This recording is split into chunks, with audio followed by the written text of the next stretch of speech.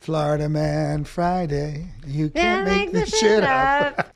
All right, welcome back to So Funny It Hurts. I'm your host, Michaela Gordon, and this week we have such an incredibly special guest. We have been going hard together in our comedy partnership since the pandemic, but you know him from The Howard Stern Show, Jimmy Kimmel, and he's my dear friend and the one and only Trump himself, John D. Domenico, baby. Hello, sweetie. You look tremendous. Always, always. Thank you for having me. Thank you for joining honored. me. You've had such an amazing lineup of guests. Thank you. Well, I used their following, and now I can finally just have my real friends on. I can have my best friends back on. I'm so happy that you are here with me. It always feels like home. I adore you, so that's not a secret. But you and I having one-on-one time really doesn't exist. We're either in character, creating, working, or it's a party and we're just, or you're performing. It's just, So this is nice. This is nice. This is very nice. I know. I'm so happy that you came. Nice. Because obviously So Funny It Hurts is all about interviewing my favorite funny people and then exploring the trauma. Why you're so screwed up. And then why you're fucked up. And I want to know about it today, John. Be honest. But we have such great rapport. I think that's what's so nice about our friendship too. We're very funny together, but we've had a lot of heart-to-hearts. I feel like I grew up with you a lot since we started working together. I mean, working in the pandemic was wild. For the people that don't know, we blew up in the pandemic. Yeah, we did. Two of my biggest TikToks are with you. They're like 65 million, 57 million, and it's you skipping away from the White House. It was very, very funny. We have great chemistry. From the moment I met you, I still remember meeting you at Town Square. Michelle said, you two need to get together. It's my fiance. God, that's right. And we did a quick improv, and she, was shooting on her iPhone. And I did a bit and talking to you as Melania, and you got tired of me and you just walked away. And I was like, that's so Melania, just not to put up with it and walk away from Trump. And it was so, because you get to see in the shot, because you were also conscious of the shot, because you're such a great actress, comedian, you're just walking away. Go on. In shot. It was just so great. It was so funny. Yeah, we have a good time. I know. It was so great because for those that don't know, we did the Trump and Melania. We met for the off-Broadway show, the Trump Family Special, which is a great production that was put on in 2016 by wonderful people. I played Melania. You were Trump. Right. And that's how we met in character. And then in the pandemic, it was wild. TikTok was like such a thing that nobody understood. I had just lost my grandma. Everyone was kind of just doing whatever they could to survive. And it was your fiance that called me. And I always give Michelle credit for this, the Jewish queen. And she said, we're doing TikTok. Come do TikTok with us. And I was like, I don't know what that means. And she's like, come on. She dragged me onto TikTok. Dragged us onto TikTok. Yeah. And now you have 6 million followers. On TikTok. Right. Is that crazy to you? You have 6 million people that are interested. But they're all in Vietnam and they don't speak English. That's the only problem. They write, we love you, Papa. We love you, Father. We love you. Yeah. I'm half kidding. But when we did our last live, the number one city in the world that was watching us was Phnom Penh, Vietnam. I'm not kidding about that. We have a lot of followers in Vietnam, Laos, Cambodia, Russia. Stop. Yeah. So and when I'm on, they listen. They listen to me. They listen.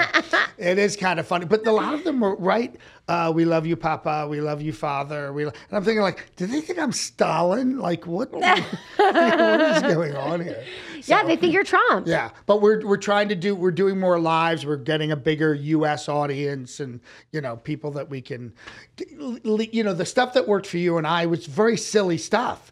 It was silent movie, cartoon fun, me spraying you with the money gun, millions and millions of views while you danced around. They absolutely love that. So I'm trying to do stuff where it's more verbal. Well, you do. What I do. I love you, Papa. Can you hear me? But you do all different types of impersonations. Yeah, and all different types of comedy. I do the long form and the short form, and so I try to just break it up because I get very bored and restless. And, Lots of characters. And I want you to do some of your impressions later because you do the best. You're the best. Thank you. But you're from Philadelphia, which I love. My family's from Philadelphia. Yeah. That bonded us as well. Right. Eagles fans through and through. You Yeah. didn't wear your Eagles ball cap today. I don't know what happened there, Yeah. but so happy. Slipped and we're Los Angeles Dodgers. So. What were you thinking? But you're a funny guy, back east Italian. Yeah. So how did it be that you became so funny and made it like an entire career? Because your career is amazing. Me aside, I've been very lucky. You've not been lucky. You're a hustler. I mean, you've worked your ass off. I do. Yeah. I'm really good at the business side too. So I'm really conscious of that and tried to build an infrastructure. So I'm always working. You know, that was really important. It didn't occur to me until I was like a decade in, like, this is very precarious as an actor. Yeah. You know, but when I was a kid, I just, I had a very terrible, terrible childhood. And, but I knew I loved comedy, and the most amazing thing to me was, and it was I'm older, but it was Ed Sullivan and Mike Douglas and Merv Griffin, and they had a lot of comedians on, which I loved. I loved the relief. Even as a kid, I was probably laughing at stuff that was over my head, but it was just so nice to laugh because it was, my house was a lot of tension in my home growing up. But the thing that I was amazed by were impressions, because I had a severe speech impediment. Which, no way. Yeah, I didn't know that. Oh yeah, I was in speech therapy for 8 years to correct my speech impediment, which pops up sometimes when I'm just speaking as myself. What is it? It's like a stutter or no, not a stutter. Everything in my mouth is too big. My tongue's too big. My adenoids are too big. My tonsils are too big, and I couldn't. Basically, I sounded like this when I was a kid. I sounded like Elmer Fudd. But when I did... Well, he made a whole career out of that mouth, so don't worry. But when I did impressions, when my neighbors used to sit out, I grew up in a row home neighborhood, and my neighbors would sit out in the summer, and I would come out after watching Ed Sullivan, and I'd go, now, right here in our shoe, the fabulous Garbacho brothers, and Girl Scout Troop 625 girls stand up and show us your cookies. And my neighbors would just laugh. I was 5 years old, 6 years old. Oh my God. And I got a lot of affirmation from them because I was going to say the validation. Oh, it was incredible because I wasn't getting it at home.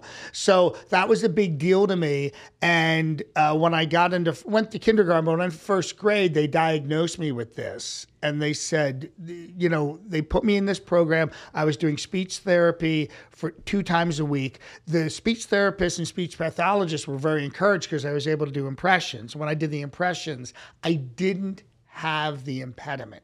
So they knew the left brain, right brain, voluntary, involuntary speech was working properly. Mm-hmm. They just had to correct the involuntary speech, which is the way you and I speak all the time. That was the part that I would sound like this. Yeah. So, but when I did the voices, voluntary speech, which triggers something, it's like when you sing and you do Melania's voice, it triggers another part of your brain. Totally. Yeah. And we have the ability, at least I've come to find this with impressionists and singers, for the most part, we can hear our own voice. That way we can modulate our voice. Most people cannot hear their own voice. And I didn't know that either. The way our heads, literally, because I've learned this through all the years, the way our heads are built, it insulates the sound. That's why when people hear their voices recorded, they're like, I sound like that? Does that? So that's not like an insecurity. They really cannot hear their own voice. You cannot hear your own voice. Your own voice is actually muffled. You actually sound better to yourself than you actually sound. So it's but thank God I can hear it. I'm like, hello, everybody. I know that I sound like this. Did you? If you hear recording back, you hear it. If you're on one of those weird delays on your phone and you hear yourself, hey, how you doing? Hey, how you doing? You're like, wait a minute. Who's that little twerp behind the phone? Who's in my phone? So, but I did all the speech therapy and it corrected it. And as I was in speech therapy for all those years and adding more impressions of, Columbo and, everybody I could pick up, I was learning through the speech therapist how to manipulate my voice for the correct speaking, right. Tongue placement, nasal placement, throat placement, actual vocal production, learning to speak here so my voice hits right here when I speak. So all those things are, well, wait a minute, if I can do this, then I can do that. And I can do this. And that's how I could do more voices because I had a schematic of how to do different voices. Right. So like when Austin Powers came along, baby, you know what I mean? I knew how to do that already, you know, or if it was just that was much later, but all through the years of growing up, you know, listening to Groucho, I love Groucho, and I would listen to the way he spoke. Hello, I must be going. I came to say I cannot stay. I must be going. Amazing. I'm glad I came, but all the same, I must be going. So, and I would pick up all the voices that way, and it was so much fun for me to perform for people. And I'm sure you're the same way. When you were funny, people listened. And you got this affirmation, and you lifted their spirits, and you made their day. And oh my God, like, how can you do that? And when you're 5 and 6 and 7, 8, 9, 10 a big deal. years old, it's a big deal, especially when you're not getting it at home and your parents want to kill each other. Yeah. You know what I mean? And it's a very stressful environment. And then you learn that you can use comedy to keep people from kicking your ass, you know, or at least stave them off. Listen, I always say I switched schools a lot growing up, and we moved a lot growing up. There were so many things that we did. I had a crazy childhood, but the thing that always saved me was I was funny. So I could go into any situation that maybe others couldn't, and I could make a lot of friends because I was funny, and I wouldn't get my ass kicked, and I wouldn't get bullied because I'd say a little zinger, and they'd be like, is she... But they may have also thought I had mental challenges, but they were still nice to me. But where did that come from for you? Where did that like organically come out of? You just put 2 and 2 together? I think it goes, I think I went wherever the validation and love was. So being young, 5, 6, same for me. Yeah. I just wanted love. Right. So if that's what got me love, I just did more of that. And like anything repetitive, I became good at it. And then that's how I would experience the thing that I needed. I mean, because if you think about it, being 5 and 6, wanting love and validation is very primal. It's not like it's a crazy thing that we're asking for. Yeah. And if you're not getting it, you either become very recluse or like a little, you know, like a little kid, or you become very like extrovert. I've always said, I don't even know if I'm really that extroverted, but because of my survival ability, I am, because I know how to go into a room and own it. That's what got me what I needed growing up. Right. Because I couldn't, you know, my mom had dealt with depression, a lot of those things, and she was kind of remote in a way. She was there, and she was my best audience. But there wasn't a lot of there wasn't a lot of mothering there. Like nurturing. It wasn't nurturing. I entertained her. Right. You know, and that's how the construct of the relationship was kind of like that. Like I was her little entertainer. And my dad was, you know, World War II veteran, factory worker, you know, busted his ass, would be up at, you know, 5:15 in the morning, be at the factory until like 5, come home, have dinner. The guy was, you know, he was very tough and not non-emotional because he had serious anger issues. So you had to like walk. Like vulnerable. Yeah, just eggshells. Just you do not want to set this guy off. So it was hard. So then I had to like, for him, I couldn't be funny, which he also saw as kind of a weird thing. You know what I mean? Right. The goofy, just stop, don't. Yeah, it was weird to him. It was very weird to him. And my brother Steven, who was the athlete, he kind of responded to him. And I think our household was so stressful that my brother Michael loved music. He wasn't a musician, but he got into all his musical stuff and Kiss and this thing and that thing. Steven was more of the sports guy, and he got into that thing. And I just loved my comedy. So that was my world. That was where we would each retreat to and then try to find our individual tribes. And, you know, once in 7th, 8th grade, you know, all those things that you try to do. You try to create a family if you don't have a family. So what happened? What was the point that you said, I want to do this as a career? Because also, I mean, kudos to you having such a rigid, by the book upbringing.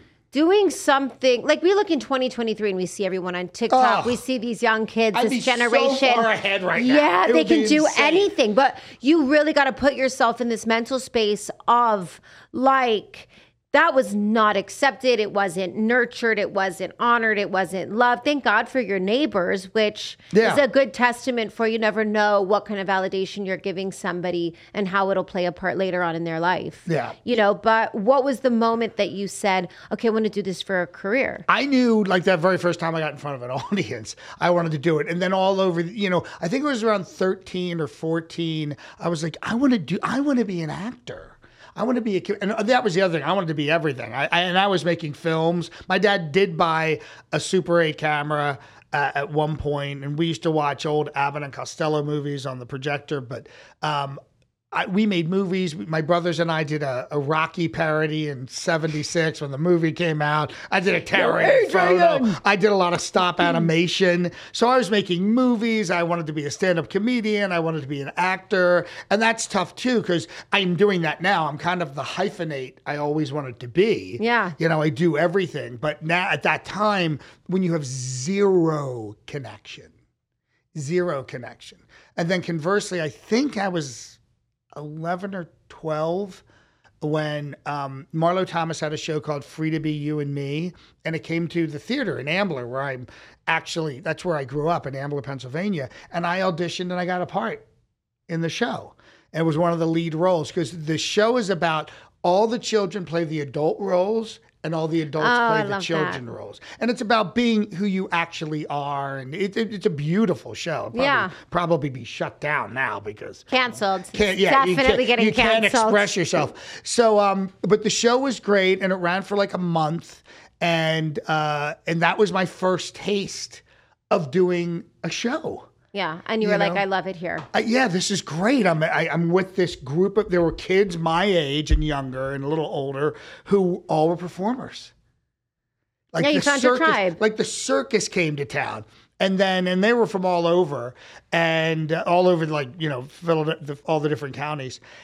And then I wasn't prepared for this, but when the show ended, I had never had experienced anything. Oh, so you were gutted. I was gutted.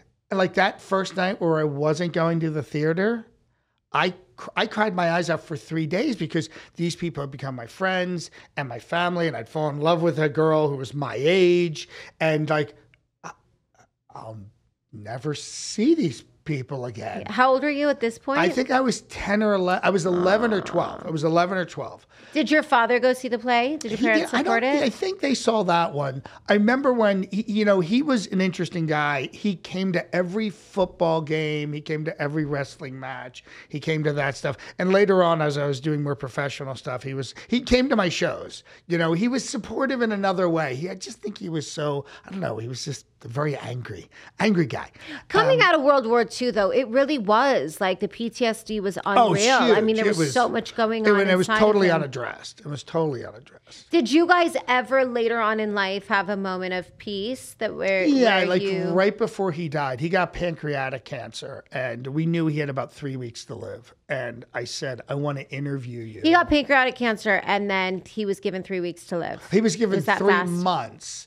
And then, not any better. Yeah, not much. But I really, he was born in 1923. I was born in 1962. So there was a big age. I think when I was born, he was 41. So he was kind of an older dad. It was his second family. Mm-hmm. And, but I did interview him, and he was very honest.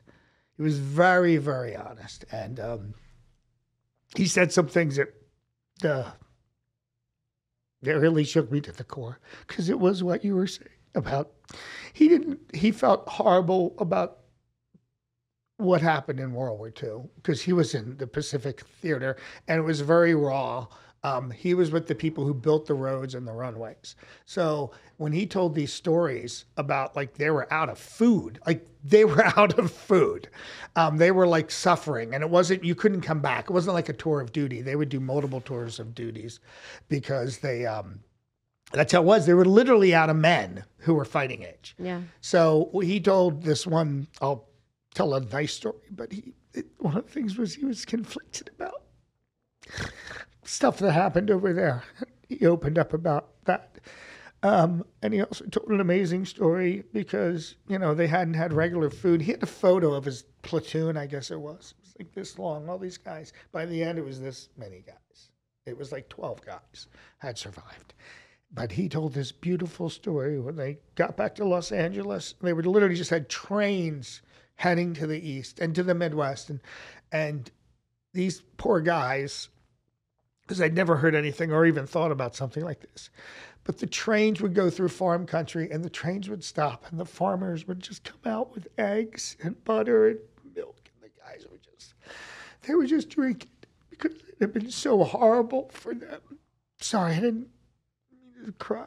That's okay. But, listen, that's the point of this show. I think it's important to shed light on the fact that this is why I made the podcast. I think that a lot of times comedians are the funny guys, the entertainers, the people that keep the show going. And usually we're the most affected by what's happening. We're the sensitive ones in the world. We are the sensitive ones. I don't know what gave you the impression that it was okay to cry on my show, but it was the box edition. If you could roll that the fuck back, I'd appreciate it. Love you. I love you too. Listen to me. This is the whole point. It's 2023. People need this. It gave me a deeper view of who he was. There was things about him, like he was a tough guy, and he could be incredibly cruel. I mean, like incredibly cruel. But in his work area in our tiny little garage, he would take mother of pearl and make jewelry out of it. You know what I mean? Yeah. Like he took a piece of wood one time. He had found a piece of wood, cut it, carved it, lacquered it, put a hole in it, took because we did landscaping on the weekends when he wasn't working at the plant. He had found a branch which had a nest on it. So now he had this piece of beautiful lacquered wood with this branch holding a nest. I'm thinking like, listen, that's what's so this crazy. This guy, you did this? And he's the same guy. We had like a tiny little row home, and he would pull his truck in backwards. I'd left my bike in the driveway. He ran it over, mangled it. And he said, that'll show you. And that was the cruelty. He could be incredibly cruel. Not that what him telling me his story forgives any of that, but it gave me a deeper. It's just perspective. He's frustrated. Therapy would have done him a lot of good. Listen, I had my father on this show on the Father's Day episode, and I've been very transparent with my relationship with my parents, and I don't have a relationship with my mother. As I get older, though, it's very important to me that I do at least what I can to understand that our parents are still human beings. Oh, yeah. Having a very human experience. And one thing that I learned from my father as well, and I'm grateful that I continue to get the time that I do now with him after so many years of not speaking, is, he did the best he could. Right. He had a lot of shit. Right. And he didn't know how to fix it. And I'm grateful that I've had the opportunities to try different things in my life to help with my own trauma, my own dysfunction. Mm-hmm. But, they can be cruel and they can really affect us. And then you finally get that moment, God willing, where they're like, I did my best. So I'm happy you got that with your father. Yeah. And, I did a lot. I did 25 years of therapy and all different types of modalities. And but, Louise Hay was a huge influence on me. Her tapes and CDs were probably more impactful than so many things because I could listen to them over and over again. But she said something once, we're all victims of victims. And unless that lineage is broken, then it just goes on forever. And the crap from one generation piles up on the next generation, on the next generation. And then you just, you're dealing with so many things. I've just tried to, my very first wife was a therapist who really helped me get a lot of direction, get the right direction for better mental health, especially with issues with depression and things like that. Yeah. I think that's why grandparents are always so special as well, for the most part. But I will say, although I didn't have a relationship with my mother, I did with my grandmother. And I think it's because the kind of mother that she was, she learned from and was able to show up as a grandma in her much older age. She knew what worked and what didn't work. And so I always think that that's such an interesting thing as well. Like the older they get, they really do, I think just get a little softer. Now let's fast forward a little bit to better days where Jesus Christ, bring the show down, John. Bring the fucking show down. It'll be comedy from here on out. I promise. All jokes. Folks. Also, please know that this is our relationship, and I'll cry with you if I don't. That's you and listen me. to me. Like we're crying and we're laughing. If you don't stop crying, these lashes will come off, honey. The spray tan will move itself. Okay, like I can't do it.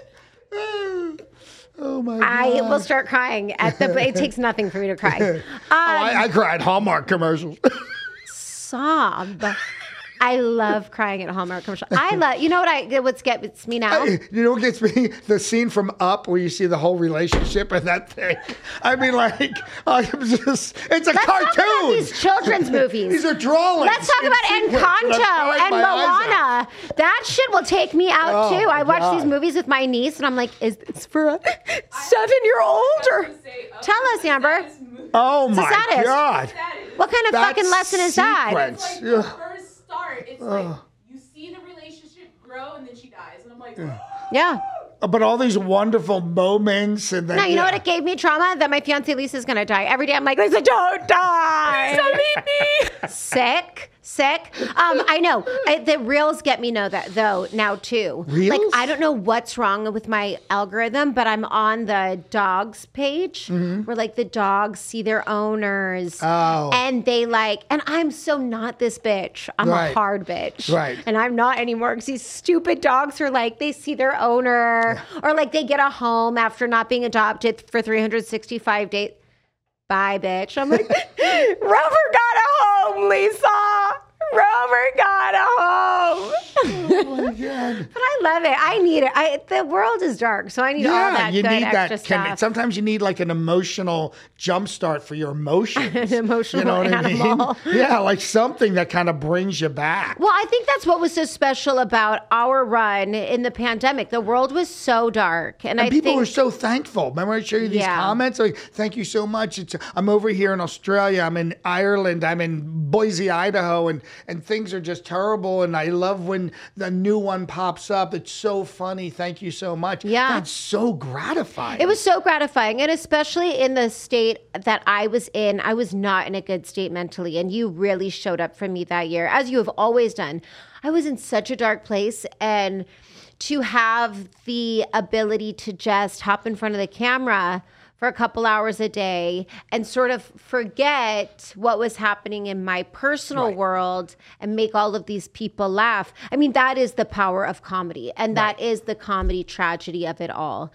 And I'm so grateful that we experienced this.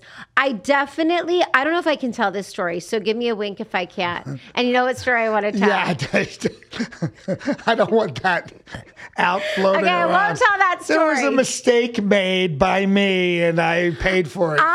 There was 2 a days. bit. Okay, Yeah. I won't tell. What if I don't say what it was? Just the.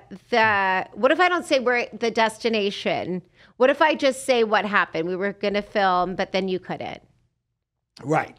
Couldn't because I ingested something I shouldn't have ingested. I was trying to do. I don't know how to talk around this, so maybe I'll just stop talking about it. But my favorite moments have been with you, and they were insane moments. Yeah. And you've really rolled with it all. Oh my God. I think all the stuff that we go through as performers, it's two things. It makes us stronger. It really does make us stronger because if you can learn from it, you know, I went through a horrible divorce, and it's depleting. You know what I mean? When you're going through those emotional things and you have to go on stage, for me, I'm never like, I have to go on stage. It's like, I have to go on stage. I can literally disconnect from my stuff and be able to like, oh my God, this is so great. For 3 hours, I'm not me. You know, to perform and to give that energy and to get that energy from an audience is just so amazing. Yeah. You know, the audience plays a big part. I also think it plays a big part if they're not into you because the rejection feels almost as personal as the gratification. Oh my God. Because if they don't like you, they don't like you. Yeah. It's not like if you're a nurse and they don't like how you injected the fucking Botox. You're the worst phlebotomist I've ever had. Do you like how also I equated nursing to Botox? Not that they save lives. I was like, when those nurses put that Botox in, honey, woo! Well, it's so funny because when I used to do stand-up, I clearly remember this. I was in Pittsburgh. Well, this happened more than once. But I used to do a lot of stand-up, and I'd come out for the 8 o'clock show on a Friday, and I'd kill. 10 o'clock show. They hate me. And I'm thinking, what did I... Same show. But audiences have a group think, which I learned with stand-up audiences, and they judge you super fast. I mean, the second before you're on stage. And one of the things is, as a stand-up, and I don't work as a stand-up now, but I'm still a performer. I still go on stage. But you need to be in character. And I do this now. I pray and I connect and I send white light and it all sounds very, sensitive new age guy. But this is my process. We love it. But I am Trump a long time before I get on stage. So I'm going to walk on stage totally I'm on the steps up. It doesn't matter. And that's what I learned in stand-up. You better be you. Don't go out there and judge the audience and don't let them judge you. You be fully in your power. It was one of the things that because I'm funny. I just killed at the 8 o'clock show. Hey, that's really, and then to get that, I was like, oh, and because everything's a lesson and we're always learning. We're always growing. We're always refining. It never ends. It's a Japanese term called kaizen. It's the lifelong practice of always improving.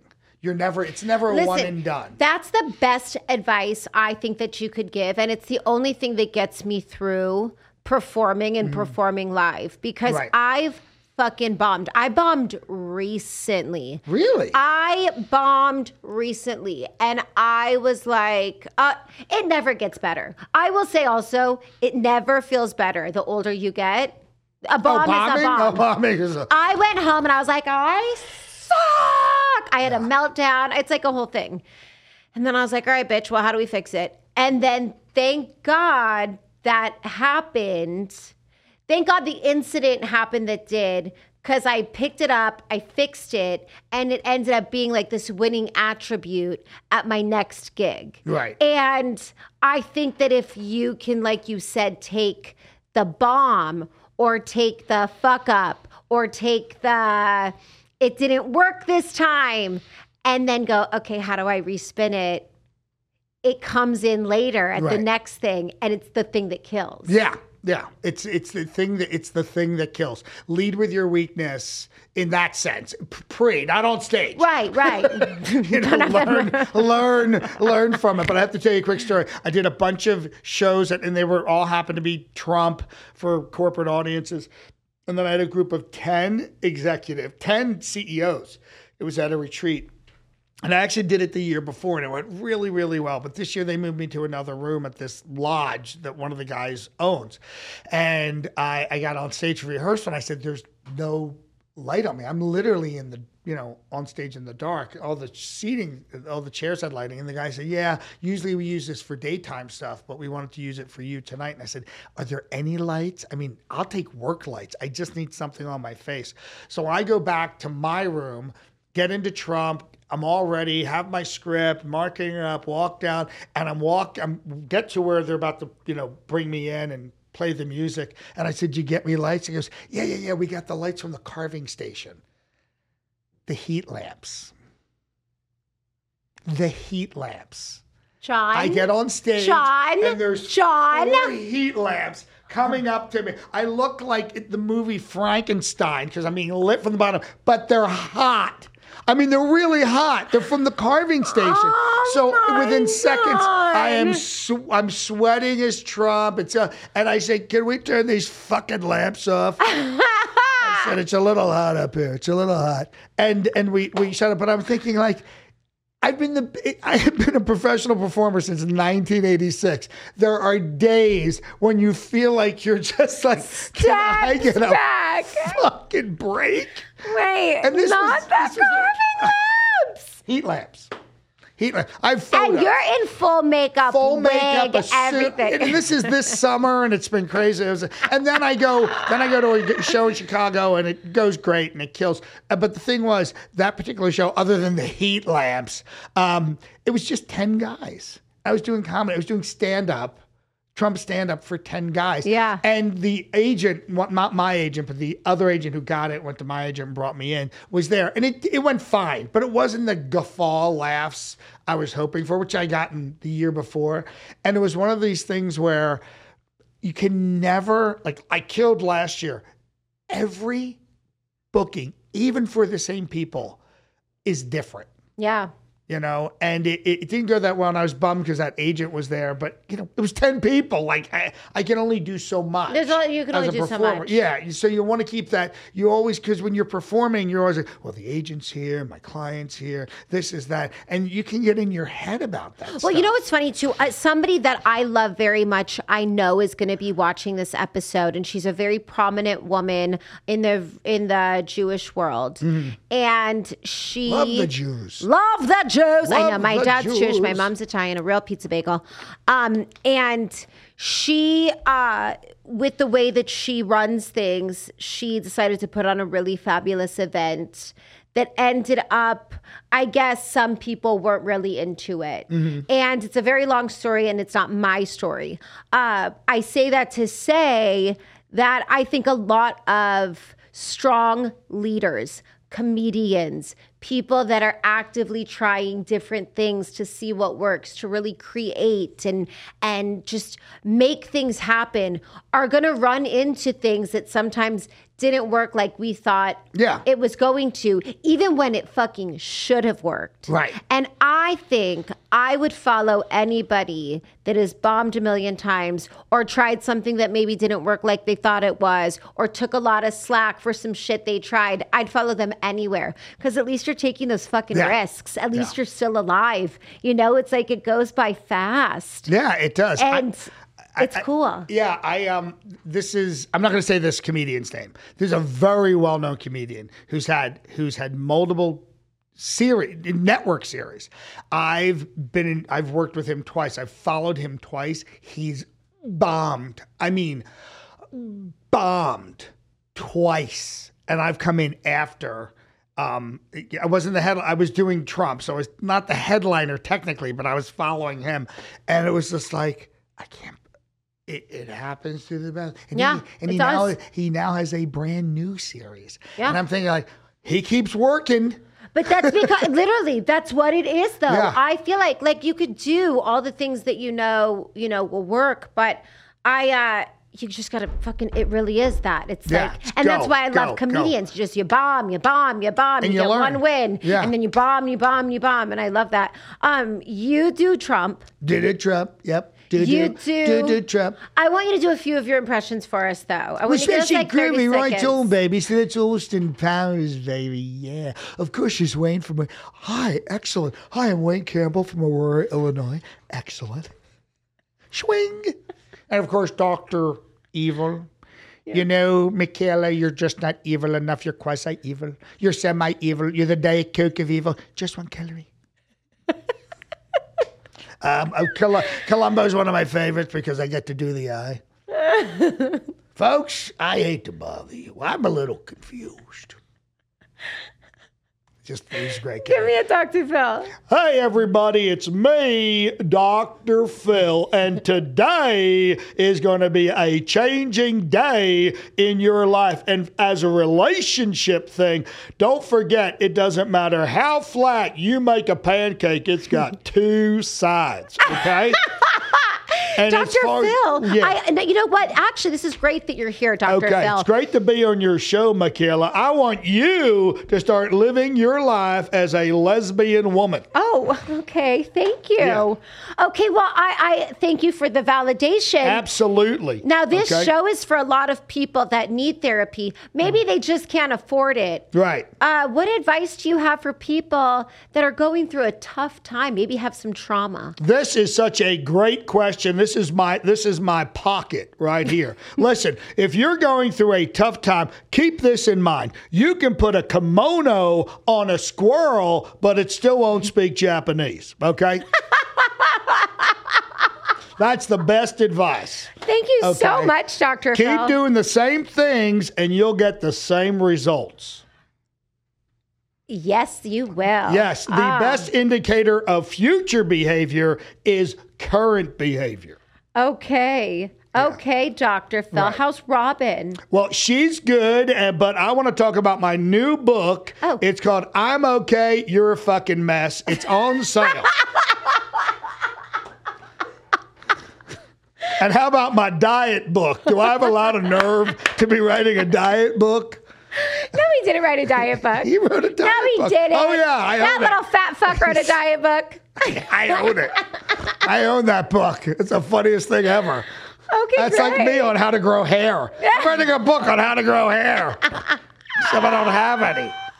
Listen to me. I swear to God, speaking of hair, I've got so much hair. I started taking those but when I was Melania, I burnt all my hair off. Remember that? Because going blonde was awful. You're like, yeah, I remember. You look like a fucking mushroom.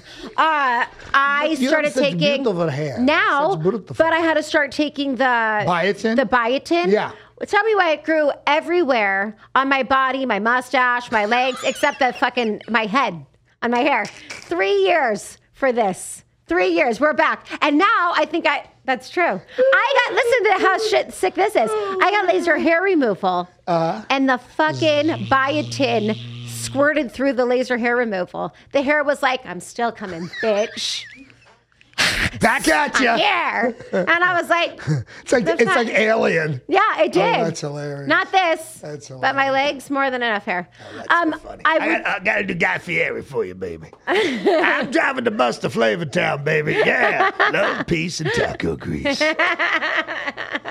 Listen, I kind of want to do Melania with you again. You think Trump's coming back? God. Should we bring it back? Well, he's never gone away. Right, true. You know, she's kind of disappeared. But I think people really love it. And I think it's a pressure valve for people to be able to, like half the countries, I don't know the number, but half the countries with Trump, half the countries not with Trump. But then again, half the country believes in ghosts, you know what I mean, and horoscopes. So it's like, what to believe. And all right, can I talk to Trump for a minute? Yes, absolutely. It's so great to be on your show here at So Funny It Hurts. Yeah, it is. It's so funny it hurts, Trump. And by the way, this is going to be your most viewed episode ever. The Reels and the YouTubes and the Googles, the numbers are going to be off the charts. Yeah, numbers are off the charts. It's because you're here, huh? Absolutely. I'm everywhere. I'm pretty much everywhere at this point. It's so great to see you, but you look fantastic. You do such a great job. Thank you so much, Trump. You've been back in the news lately. People think you're going to run for president again. Well, I'm already running. I don't know if you're. Oh, I'm sorry. But I am everyone's favorite felon right now. That's important. Oh, yeah. Thrice indicted, twice divorced. Okay, well, listen, speaking of ghosts, the White House came out to talk about the UFOs. Right. And maybe there are aliens. Do you think that there's definitely aliens. What do you think AI is? All this AI stuff is alien intelligence. Intelligence. Oh, it's alien intelligence. AI. It writes things for you. Okay. It practically knows what you're. That's the aliens. That's the aliens. Do you think that you're big in the alien community? I'm huge in the alien community. They love me. They absolutely love me. Look, I went to India. India, India, right? Yeah. India, the country, great people, fantastic people. I spoke at a cricket stadium. They have a stadium devoted to crickets. I don't know why, but 100,000 people. Place stunk of curry. But it was 100,000 people, and they love me. They have 1 billion people in India. 1 billion people. How many aliens are there? 10, 15? So they obviously love me, just statistically. Yeah. Just statistically, they love me. You're absolutely... Great people, tremendous people, hardworking people. Yeah, they are. They are. And how do you feel about Biden? Who? Okay. Mm-hmm. Sleepy Joe? Yeah. He's walking around the White House right now. Hey, where am I? Where am I, malarkey? Yeah, sarsaparilla. Wells Fargo. Yeah, come on, man. That's what you get. You know, he's 100. You know, he fought in the War of 1812. No one talks about that. No one talks about that. He is so old, the White House is not buying green bananas anymore. They're just buying the ripe ones because he could go at any time. I mean, he is so old, they discontinued his blood type. Did you know that? Did you know that? You can't get his blood. You get plenty of my blood. I have it in a vault. Oh, but you have like universal blood. I have Trump blood. I have Trump because my uncle, John Trump, he taught at MIT for 40 years. Look it up. Okay. He was a super genius. I'm a stable genius. He's a super genius. And my blood is his blood, and his blood is my blood, and this land is your land. It was made for you and me, mainly me, because I'm so rich. I'm so rich, and I'm so smart. John, you're so fucking crazy. Do you think that... I mean, it's crazy how you can be so political and get away with it. But there's very little politics. Do you know what I mean? I mean, there are. There really are in some of the things, but there's one of the first albums when I was 12 years old, I bought an album called, because I loved impressions. And in Ambler, where I grew up, there's Ambler Books, record store. And I walked in and I could hear Nixon, and I could hear someone talking to Nixon, and I said, what is this? He goes, oh, it's an album by David Fry. And I'd actually seen David Fry on some TV shows. And I said, what is, he goes, it's the album's called Nixon, A 4-Year Fantasy, which you can find on YouTube, which is great.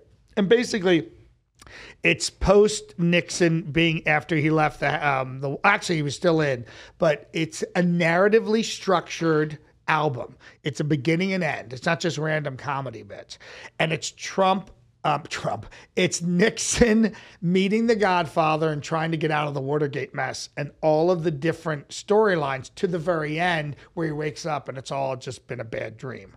Because he ends up going to court. He ends up he goes to jail. He does the Folsom City Blues. I hear that plane a coming. Must be Air Force One.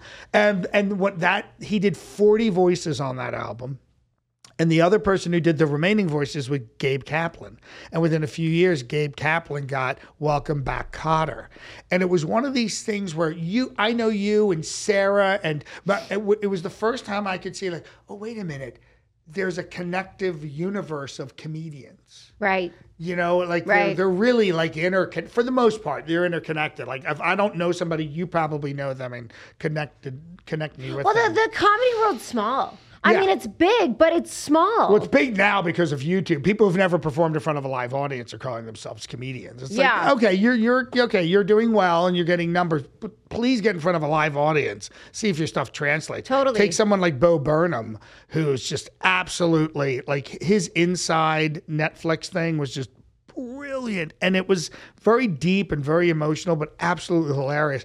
And then he gets in front of a live audience and he kills. He just kills. He knows and he also wrote a screenplay. Certain people, you actually move between a lot of different genres of entertainment. You're a singer, you're a comedian. It's just because I like attention. Well, yeah, but a lot of people like attention. You do it so well. You know how to modulate yourself in different things. You know how to modulate yourself on stage and on camera, which is I don't think you've had training for that, have you? Because you just seem to know it. You seem to know things like intrinsically. You know how to like play a room. And I think that goes back to what you were saying about changing schools. You must have quickly assessed. Yeah, it was like a little chameleon. Yeah. And you know what's so funny? It was so not something I was. Thank you for saying that. Yeah, because but that's a gift. Like able to like go in and go, these guys are a bunch of jerks. I better play it cool first, then come. You know what I mean? I appreciate that. My mom, it was something that she used to use as an insult that actually affected me for a long time. She used to go, "Oh, you're so fake. Oh, you're so fake. Really? Oh, yeah." Mm-hmm. She was really Your was like mother a dig. said that to Yeah, you? listen. Why do you think I have a whole fucking podcast about trauma? Okay, that bitch. My dad called me a moron. I mean, listen, look, we all have our trauma, but she would say that, and I would feel so fake, and I'd feel really embarrassed, and I would feel, I carried a lot of shame and a lot of guilt. I felt very stupid a lot of my life. Right. While also internally having this little piece of me that was like, you're not. You're not. You know what you're Right. doing. It's okay. And then I think when I finally got old enough, I was like, I'm not fucking fake. I just You're not. know Yeah. how to go into a room and I can be comfortable Yeah. anywhere and make others. I say that though because it goes, first of all, thank you for that compliment. And then also going back to bombing. Like it's just a lot of experience in Yeah. a lot of different places, seeing how a lot of things worked in different work and then didn't work so that you could be like, okay, I live in this area now. Yeah, you live in it's the- just like a lot of trying. But you just, you said something interesting. I'm not, you said you're not fake. I am funny. I am sometimes our internal voices, which have just been buried with insults and horrible things like that, when you pull them all off, it's like, I know what I'm doing. And I want to follow what I'm hearing in my heart. There's a drum beat that I want to hear. And I think people like Jamie Kennedy that you've had on and Michael Yo and all these people they're following their own drum beat. And if we, because we're not cubicle people, not that that's a bad thing. Everyone, but Yeah. you're putting a lot out there to be a performer. You're risking a lot. You know what I mean? There's a certain point, and there's been so many great movies where, you have actors who are like 60 going, if I get out of this now, what can I do? Nothing. You know what I mean? Like you've devoted your life to something, every performer. Yeah. So we've risked everything for every day to go out there and perform. It's not like we can change at a certain point and do something else. There's nothing. There's nothing left. Yeah. Yeah. And I think that that's a good lesson for everybody. Like, I think that we all innately know what we're doing. Like, Right, but we've arrived at that point. We were shit on pretty hard. Yeah. And when you get to that place where it's like, I know what I'm doing. But also, it's the simple thing of like, I'm not going to take advice or criticism from people I don't respect. Right. And I don't respect a lot of people because I don't think that they... Check the comments out on YouTube. That, you know what I mean? I always feel like writing well, back, it's very Bob, are you in easy. show business? Yeah. Like it's Then very shut easy. the fuck up. Yeah, it's very easy to say like I wouldn't have done that. Well, then fucking do it, bitch. Right. Do it how you would. Okay? Because I did it, whether it was good or not. Yeah, I was there. I'm playing. Yeah, I'm not sitting on the sidelines. Right. I'm in the fucking game, bitch. Right. And I'm going to get hit because of it a few times because I'm in the game. You're catching fucking pop balls, okay? Like, Yeah. And I think that that's wherever you're at in your life or whatever gig you have or just raising a family, being a parent. Yeah, all those things, you know? I know? mean, obviously we're here as performers, but yeah, everything in anybody who's successful, I think, has come to a point where where you have to be part of the component of what you're doing. Either you're a salesperson or if you're making widgets. My dad made nuts and bolts, literally made nuts and bolts on a press for 35 years. But there's certain things where it demands more of you. We are our product.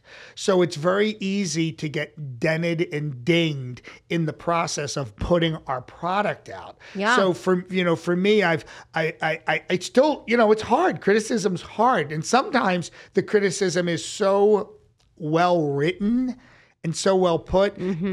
It's constructive criticism. You know what I mean? I was always told when I first started acting and training in acting, they said, two simple things. If you can see the audience, because we all love to see the audience. Yeah. If you can see the audience, they can see you. And the second thing was, which sounds incredibly simple, but it's the truth. That's a thing in life too. The other thing was, if you're going to like swim in the positive reviews, well, then you better take the negative reviews the same way. Yeah. Because one's just affirmation, and one is just like, I never took that particular advice because I love reading the positives. Okay, but listen, with all the things you've done in your life, all the criticism, whatever, how do you take the criticism now? Like for somebody that's watching this, maybe new to the game, the criticism is fucking an asshole. Well, it's really funny because two things. A lot of the criticism I get for Trump is very partisan, and I can tell. Yeah. Nothing makes me happier when somebody says, I love Trump, this is really funny. Because I'm coming from a place of it's irreverent, it's satire. I'm not changing anybody's mind. I don't have a political not trying agenda. to. I'm not trying to. It's just funny. And by the way, I've been doing this character since 2004. Yeah, for people that don't know, this was not like a character that you started doing in 2016. No. It was always part of your... 2004, where most people who voted for Trump and followed Trump and all that stuff, they didn't even know who he was. You know what I mean? So it goes pretty far back. And mine is just strictly satirical. I remember, though, this is years ago, one of the early videos I put up on YouTube was Ozzy Osbourne. I was going, what's going on, man? Sharon! The dog pooed on the carpet again, man. And the response... Well, I'd never experienced anything like it. It was like so mean, so nasty. It was like, hey, what? But they are fans of Ozzy. They love Ozzy. So I think criticism years ago was the reviewer in the New York Times or the Chicago Tribune or something. When you're getting instant reviews on your work, I think now you have to figure out where they're coming from. You have to, what's the context of the criticism? If this person is a partisan person or loves Ozzy or whatever it is, then it's different. It's not, criticism's hard to take in the best situations, but when it's just like, you fucking suck without any context. Yeah. Yeah. It's like, okay, thanks for watching my video and helping my algorithm. Yeah. I don't know what else to say. I know. I don't take it as hard as I used to. I find a lot of it funny. And I really do thank people who write that stuff. And I post it. Yeah. Even the really vicious stuff. Because if I can, and I know it sounds crazy, but with all the stuff I've been through, even if someone's mean and nasty, if I can come from a place of gratitude, hey, well, thank you for did you at least get a laugh? Thanks for watching. You're so nice. Well, because sometimes it diffuses the people and Yeah. they write back and go, actually, it was kind of Listen, funny. it's okay. I posted a video of my comedian last week, Che Dorena, who was amazing.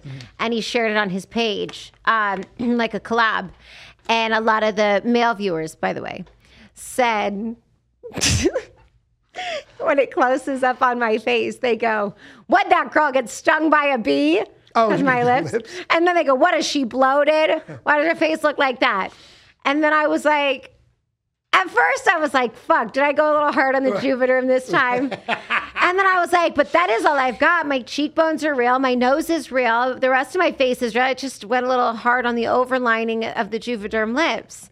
And then I was like, all right, well, should I take it down? And then I was like, no, bitch, you just own it. And I like it. I do want to look like I got a little stung. And you know what? These lesbian lips would never kiss those heterosexual men ever. So don't worry about it. Well, me. But there was well, I'd kiss you. But it did it kind of like, I was like, fuck, did I go hard? And then I was like, whatever. They're going to say, did you like the fucking alien banter or not? And then they did. And I was like, okay, that's all you need to say, my guy. You know what's funny? Out of all the criticisms when people say, this guy's fatter than the real Trump, I'm like, it's because you got the Dr. Phil diet book. So you're taking the wrong advice, my guy. all fried food. It's all fried food. Yeah. I always, that's the one thing that always gets me. This guy, he's funny, but he's really fat. Oh. Okay, fucking okay. All right, okay, I'll lose some weight. Yeah, I thought we weren't body shaming in 2023, you fucks. Listen, Lizzo ruined everything, though. She did. That banana talk better get out of here. They're never going to respect us body non-shamers again. That's right. We're too nice. We're too nice. We're too good at people. We're too empathetic. We're too giving. Yeah, right. We're too. Speaking of giving, we're too I think ADHD. that's what it is. I think we're going to give back Melania and Trump soon. Oh, yes. You think We'll so? come back. Yeah. Oh, absolutely. Absolutely. People were asking for it on, I reposted We'll the do it Barbie again. thing. It was so, you did such a great version, a new version of her that I hadn't seen anywhere else, which I thought was great. Yeah. You know. Well, listen, I love you. I can't Love wait to you, be back darling. on camera with you. Thank you for doing Soon. the show. Soon. And thank you. And I think the producer of this show produced some of our episodes or helped us, right? No, I do it. I do the show. This show. Oh, I thought I saw the attorney. Oh, our sponsor. Yeah. Our We shot it as his office. Okay, yes, he does. Yeah. He does. He helped Chris, us out. I mean, that was a huge help. Chris at Pacific West Injury Law. We love you so much. Yeah, he did. Chris has been our ride or die. Hold on. Put it on me. Put it on me. Put it on me. Put it on me. Oh, here, this one. Chris, thank you so much. One of the first episode was hilarious, and that was shot at your office. We appreciate you being in it. He's in the first episode. And he looked hot. He looked good. Ladies, Chris is hot. Ladies. And he's a lawyer. Okay, now say thank you to Chris's Trump. Well, Chris, you did a fantastic job as your favorite client. I just want to say thank you for cutting such a tremendous deal. I'm not going to pay you because I don't pay any of my attorneys, but you did a great job. Thank you so much. You know, I shouldn't have been an attorney. You know that, Melania. I should have been an attorney. You should never. You have a lot of law trouble, but you are no lawyer. Chris, I miss you. If you want to see me sometime. Call me, Chris. You got my private number, 1-800-TRUMP. Come down to Mar-a-Lago. He golfs, right? He golfs. Is he a golfer? He's a big golfer. Have a great time. Yeah. Chris, we love you. Pacific West Injury Law, we love you. Johnny, I love you. I can't wait to do our show again now that we're back in Vegas. Yeah. Thank you for everything. I'm so proud of you. I want to be your Gomez. We should My be Gomez? Yes. Yeah, say less. I'll be your Gomez. Say less. Yes. Well, with the biotin, I'll be Gomez. It's a nightmare over here. I love you. Let's do it for Halloween. Yes. Bye. So Funny It Hurts is brought to you by Pacific West Injury Law. Got into an accident? Contact Pacific West Injury Law. Also, there's nothing better for your mental health than a great workout. And our episode is brought to you by Fit Club, the only place to be. It's so funny, it hurts.